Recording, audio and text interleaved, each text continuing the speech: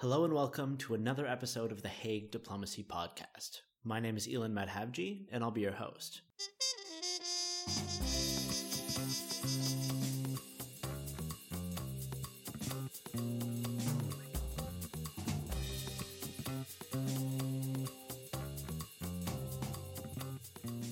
I hate to be the one to point this out, but today, some form of global crisis is bound to cross your mind, your newsfeed, or your timeline.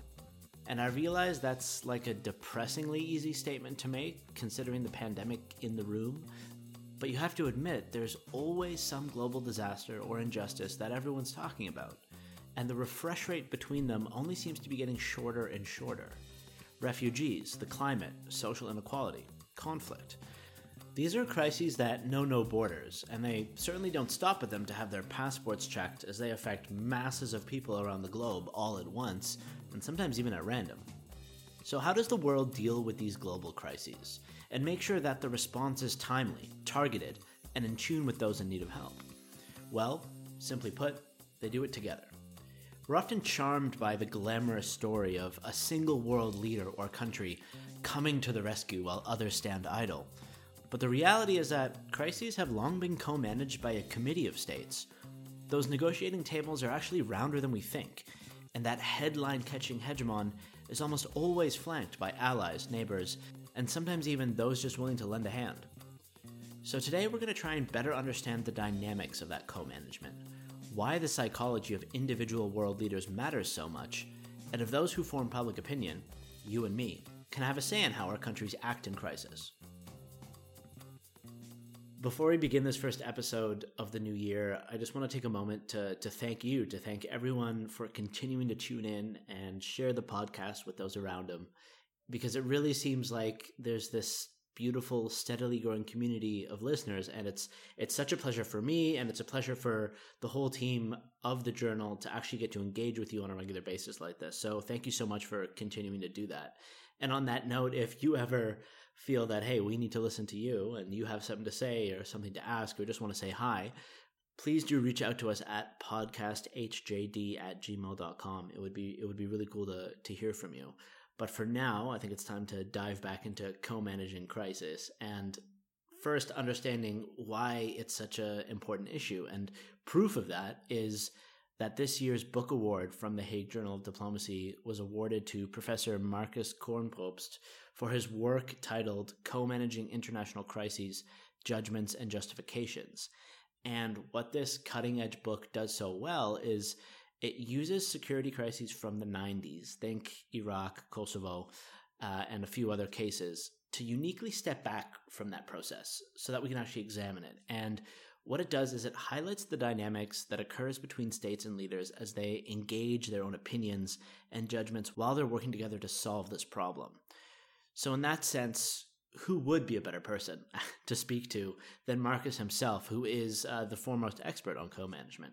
And I am very grateful that he took time recently out of his professorial and chair duties at the Vienna School of International Studies to speak to me about this issue. And today I was thinking you and I could sit down and listen into some parts of that conversation, starting with exactly how he defines co-management and what kind of crisis it can be used for. Hi, Marcus. Thanks so much for joining us today and taking the time. Obviously, as you know, we're here to start talking about your award-winning book and then head off and see where that takes us within the field of co-management. There's a lot to uncover, so I just want to dive right in. And firstly, what struck me as most interesting immediately, even when I just read the title of your book, I started to second guess to myself, what exactly is co-management? It's maybe, when you read about co-managing crises, you think, oh yeah, I think I understand what that is. But yet there is a cutting edge book that's being released this year about it. So there's clearly something that we're not thinking of when we think of co-management, or something we need to understand better. So what is it to you, and what do we need to understand better about it? Yeah, Eden, no, thanks a lot, first of all, for inviting me to the series and for starting off with a very good question straight away. So when we look at literature that is written in international relations, when we also look at how many practitioners think about how one is to cope with a crisis, And the assumption is oftentimes that it's one actor alone who has to somehow de-escalate the crisis, has to de-escalate a situation that threatens to spiral out of control. And if we look at how crises are managed in our days, then that is basically never the case. So there are always multiple actors, state and oftentimes actually also non-state actors. And the trick about de-escalating a crisis is really that they have to cooperate, they have to work together. And this was this idea about the co-managing international crises. So if one opens up the newspaper today, then there is all kinds of things are written about, say, Iran and Israel and Iran going nuclear. At the same time, I'm standing here and not too far away from here, there are the nuclear talks here in Vienna. And there are quite a few parties involved there in different roles. And whether one can actually move forward with that or not will probably be determined whether these parties, these very different parties, can actually cooperate with one another, whether they can co-manage the situation. Yeah, so it's clear to me, based off what you're saying and the parts of your work that I've been able to read, that co-management obviously fits very nicely within perhaps our understanding of diplomacy, but the way you talk about it is it's not just co-management Monday to Friday, 9 to 5. You're talking about co-management in crisis. So the moments where coming together and teamwork is most needed to solve the most difficult, the most complex crises, co-management in that sphere. Now, for someone who hasn't read your book yet or dove into similar research, what kind of crises can we think of when we're talking about co-management amongst states at this level? I mean, I always, so when I wrote the book, then I obviously thought about security crises.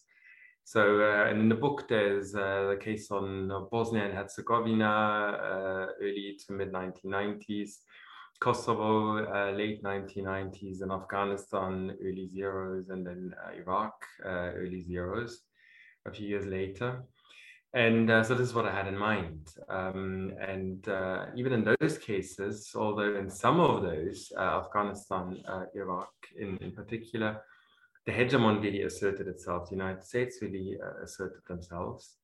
Even in those cases, you can show quite clearly that diplomatic communication actually made a difference, even in terms of how US decision makers came to make up their minds about crucial steps in the process. And then having completed that project, then I looked at other kinds of crises. I looked at health crises, for instance. And if we look at what's happening right now with the pandemic, then that obviously is a global health crisis, a very protracted one, and it involves a host of different actors. And the virus obviously doesn't require an entry visa or anything like that. Yeah? It just travels very easily across borders. And because of that, different state actors and of course also non-state actors have to work together. So the medical community, they are very, very, very important at the moment. They help us to make sense of the crisis. And without this kind of sense making, reasonable decisions cannot be made. When it comes to these reasonable decisions, then it's very important that states to a considerable extent actually work together, because otherwise there's just no resolving of the crisis. So to some extent, the need for crisis co-management goes hand in hand with globalization. And so when the world becomes more one, then challenges that are very important that have to be dealt with, situations that can spiral out of hand on a global scale, they need to be addressed by global actors together. And again, if we think even the most powerful nation in the world, which is the United States, they obviously can't resolve a pandemic all by themselves. I mean, very, very far from that. At this point in the conversation, I just started becoming comfortable enough to begin looking past the surface of these issues, and I'm sure you are too. Now, unlike traditional negotiating between states, I started seeing how they were all to a degree on the same side of the issue, rather than sitting across from each other. So how does that change things?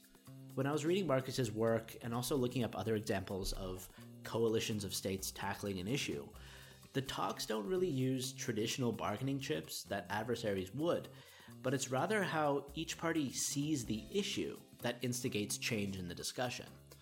And it's also worth noting that at this highest political level, all those issue-specific experts, advisors, ministers, diplomats, etc., they all sit behind the head of state, who at the end of the day is the one in the room calling the shots. And I know it might be hard to believe at times, but that individual, that world leader, is also a human being. So that comes along with a psychology of fears and risk-taking, past experiences they've learned from, and also personal goals, some that might be known, some that might be hidden. And yeah, as I go through it now, I have to admit, I kind of get why this topic is a bit elusive or complex. Because on the one hand, we're drawing from so many different variables that are deeply personal on an individual level, but then we're throwing them into a theater of high diplomacy, where the dynamics between states occur on one side of the table as a collective, but then there's a clock, it's an urgent issue, it's crisis, so decisions need to be made yesterday and then already make a difference tomorrow. So no wonder Marcus is one of the first to properly step back and try and learn from those moments so that we can inform the next one. Let's take a listen to this next segment from our chat, where we trade ideas on some of these themes. You said something like, as countries make up their mind while working together. And I find that interesting because maybe at times we think perhaps, with these great powers, maybe the headline understanding is that they go in and they stamp their authority on an issue or how it should be dealt with and they decide, But from your work, it's very clear to see that every party coming to the table has some sort of a preconceived notion, whether it's an opinion, an understanding, if I may cheat a little and steal from your lexicon, a prejudgment.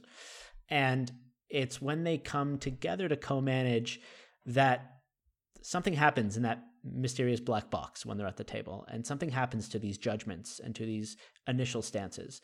So how does co-management in these crisis scenarios, whether it's for a great power like the United States that has more resources than any other to assert their will or their prejudgments, or someone who's at the table with a more niche, smaller interest, how does co-management actually influence those notions and those opinions that they have before they get to the table while they're at the table? Yeah, so in the book I make a difference. So first of all, in the book I look at leaders. And I think that is justified because in crisis situations, decision-making authority, usually not de jure but de facto, sometimes also de jure, actually moves upwards. So leaders actually have quite a say. And then I look at it basically almost from a psychological, political psychology point of view. So trying to understand how do those leaders tick.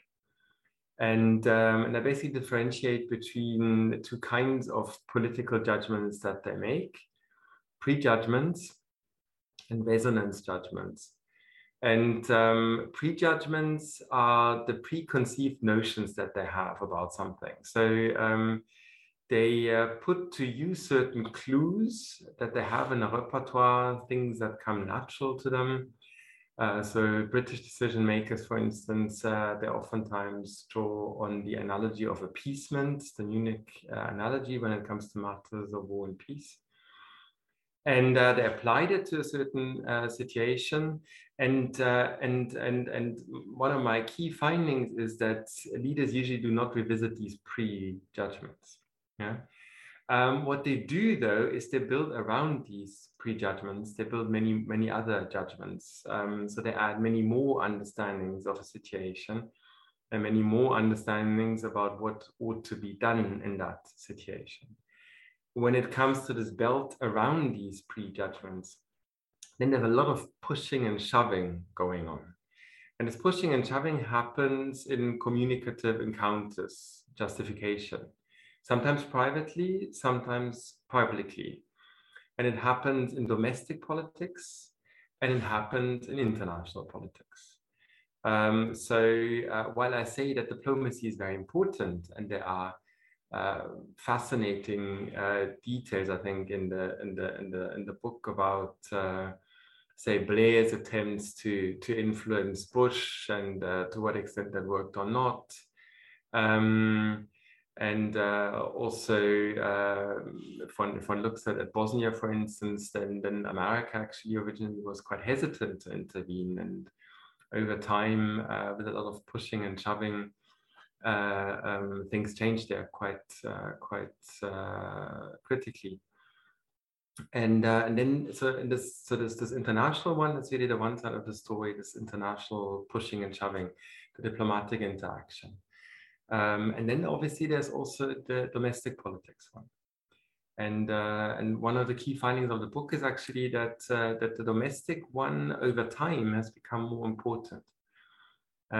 So over time, the procedural inklings of leaders have moved more towards not going against the own domestic public opinion.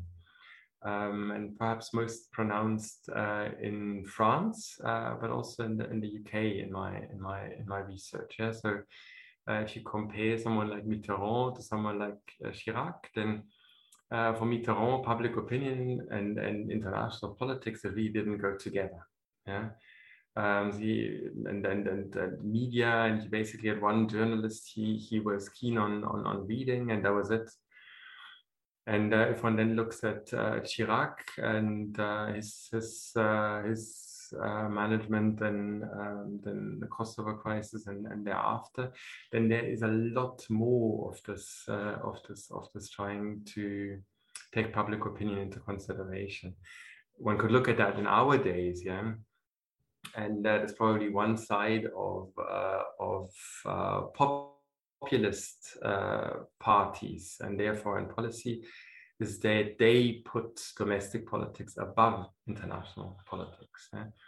So if one looks at Trump, for instance, when he addressed the General Assembly in New York, then his real audience were actually his constituents in the United States, and not the ambassadors and other leaders sitting in the General Assembly. Okay, so if I understand you correctly, then these prejudgments, these preconceived notions, they go through, like you said, pressures from left and right, whether it's from the international dialogue and diplomacy happening at that level, or behind them within their own constituencies, their understanding of the situation and how that then sculpts each individual co-managing actor, if you will. That sort of makes me wonder, though, because you mentioned individual names of leaders and how they had different approaches to things.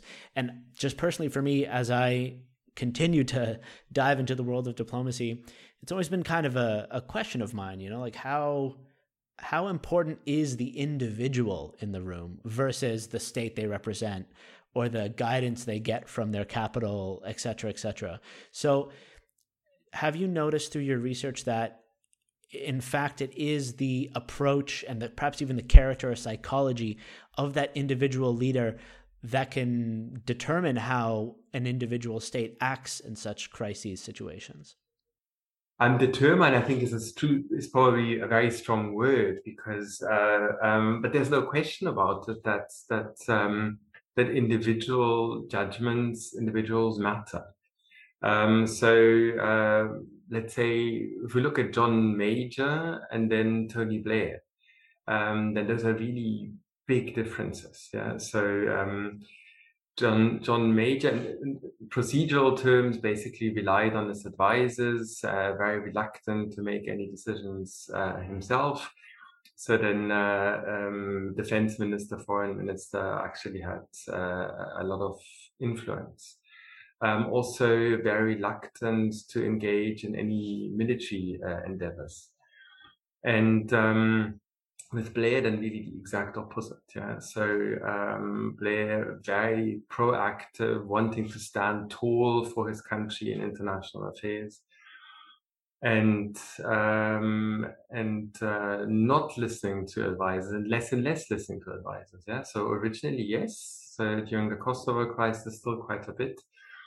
And then less and less. Yeah. So these leaders, they also learn in office, and learning is now in that way really just a scholarly term. It doesn't mean that that their decision making gets better over time. It actually can get worse.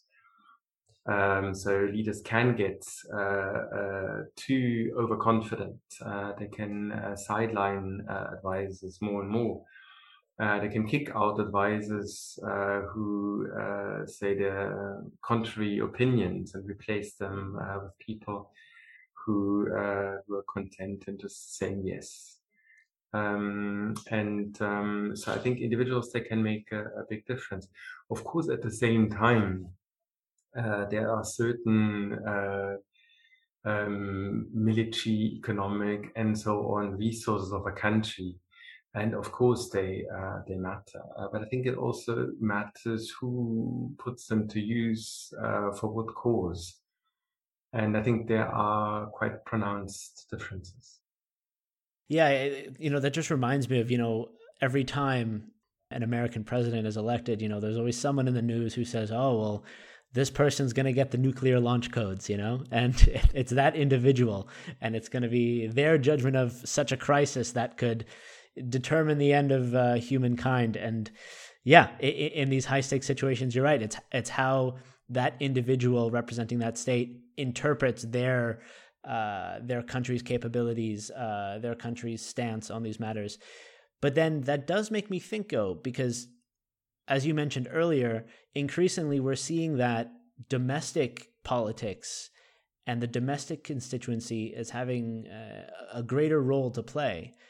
So does that mean that in spite of whether you're for or against the particular character or psychology of your state's leader in these situations, does that mean that we the people are having a larger footprint in these co-managing situations? Does that mean that people are having more of a say to how their country is acting, in spite of perhaps maybe negligent leaders or leaders they don't agree with?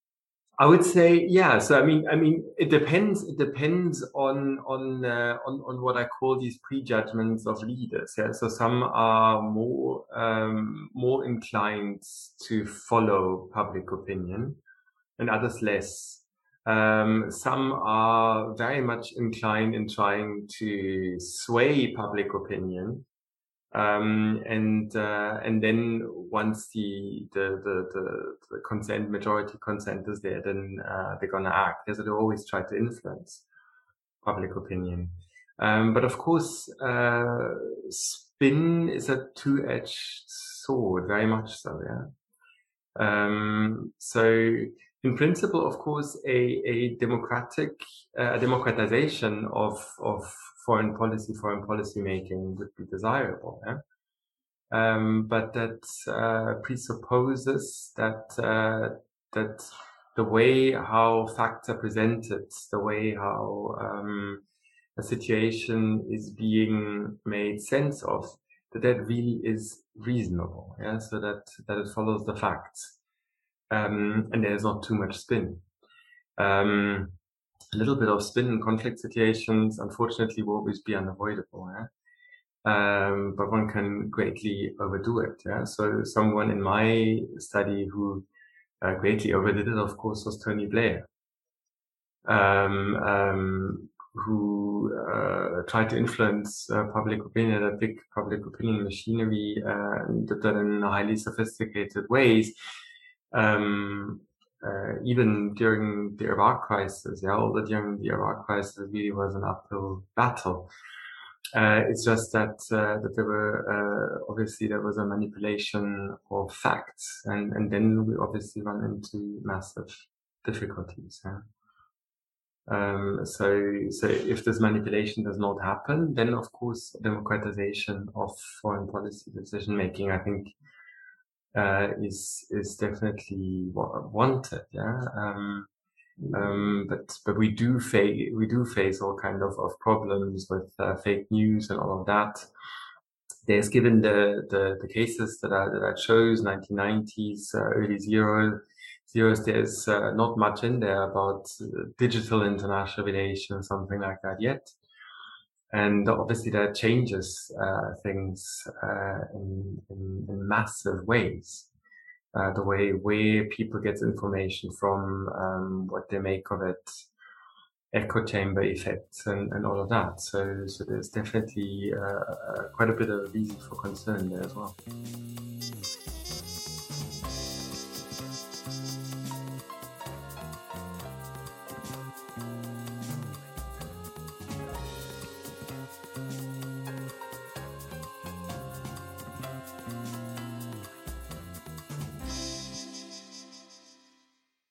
Now, I don't want to speak for you, but it goes without saying that I am far from an expert on this very specific issue. But at the same time, it doesn't really take a Hague Journal of Diplomacy Book Award winning author to realize that there might just be a global crisis happening around us now that's proving a little difficult to co-manage. So just for you and me, the non-experts, I wanted to challenge Marcus for a little analysis on the latest effort that the world has made to co-manage the pandemic, just to illustrate all these issues we've been talking about a bit better. Okay, there you go. So let's just take a moment to, if we think back to all the things we've talked up until now, I kind of want to throw a little impromptu case study your way. I was reading this week and last about what they're calling the Pandemic Treaty, which I'm sure you're at least a little bit aware of. And even just this past week, the 192 members of the World Health Organization, the WHO, came together to discuss this. And the idea, obviously, without doubt, came about due to the pandemic situation we find ourselves in. And yeah, to varying degrees, we've seen how the collective co-management on a global scale of this global health crisis has impacted states differently. Some have been better off, some have been far worse off.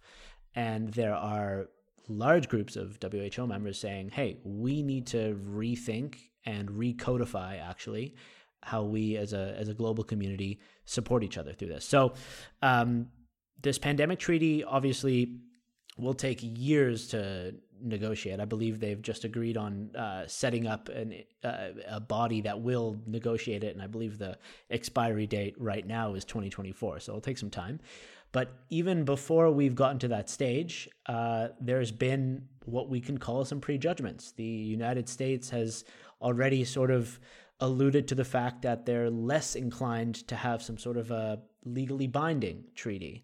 And then on the other side, the Germans, the Europeans have been very open about the fact that there needs to be some sort of a legal binding mechanism. There needs to be more accountability. And then there's a large group of states, particularly from Africa, who've suffered greatly in access to things like vaccines, resources, testing, and research abilities, saying, hey, yeah, this can't happen again. So considering your expertise, how would you sort of approach such a project, a pandemic treaty, knowing all that we know now, and considering some of the lessons you've been able to uncover through co-management? Yeah. So basically, so if I go to the book very briefly, yeah, and the idea about a pandemic treaty, there would be a lesson learned from the COVID crisis. And this is a little bit along the lines how it happened with SARS-CoV-1, yeah, so the SARS crisis in the early zeros. And because that drove home to people, okay, so it's by far not as bad as it is, not comparable on scale and everything, but it nevertheless, so it appeared on 3 continents, and people thought, okay, so we really have to up our game in terms of global health. And then the international health regulations were revised. And they were revised in order to make it impossible for something like SARS-CoV-1 to happen again. Yeah? And here we are now, yeah. So with a virus that is called SARS-CoV-2, so also a coronavirus, very close, but obviously much more contagious So it's quite logical, I think, to be expected that there will be now a discussion about lessons to be learned. And the discussion, there are basically three proposals, I would say, three clusters of proposals on the table. There's one to revise the international health regulations once again. There is one to have a pandemic treaty, and within that there's a debate about whether that's framework convention or so exactly how to do it. And then finally, there are also proposals on the table, but really only by some members of the medical community, to grant much more authority to the World Health Organization. So basically to create or to even create a new organization, and that would have supranational powers. Yeah? I mean, what has gone wrong, or what is going persistently wrong with this crisis management in global health? There are at least three problems. Yeah. So number one is that healthcare systems in most parts of the world are utterly underfunded. Yeah. That means detecting a virus or a disease, an unusual disease, somewhere is difficult. And once it breaks out and crosses borders and everything, it's very difficult to counter it. Another massive problem is that states usually just don't report. Yeah? So they have reporting obligations under the current international health regulations. They are supposed to report an unusual serious outbreak within 24 hours, but they don't do so. So China reported probably something like 2, 3, 4 weeks late. Yeah. And that is early on in a situation like this. This is a massive problem. Yeah? It's very, very rare that states do report timely. A very, very exception now is actually with the Omicron variant in South Africa. They did report very promptly. Yeah. And that is where supranationality, to some extent, or the idea of supranationality comes in, because if the reporting is left to states, then you have to be able to rely on the states that they really will report. Yeah? It's a little bit like weapons inspectors and relying on states to report their weapon stocks without independent verification, say nuclear weapons by the IAEA. No one would come up with this idea. Yeah? It would not make sense. And my comparison is not quite accurate, but I think it goes a little into that direction. Yeah. And so I do think that the World Health Organization would need to have the authority to inquire independently from what a state wants in a particular moment in time, to inquire independently about what's going on there.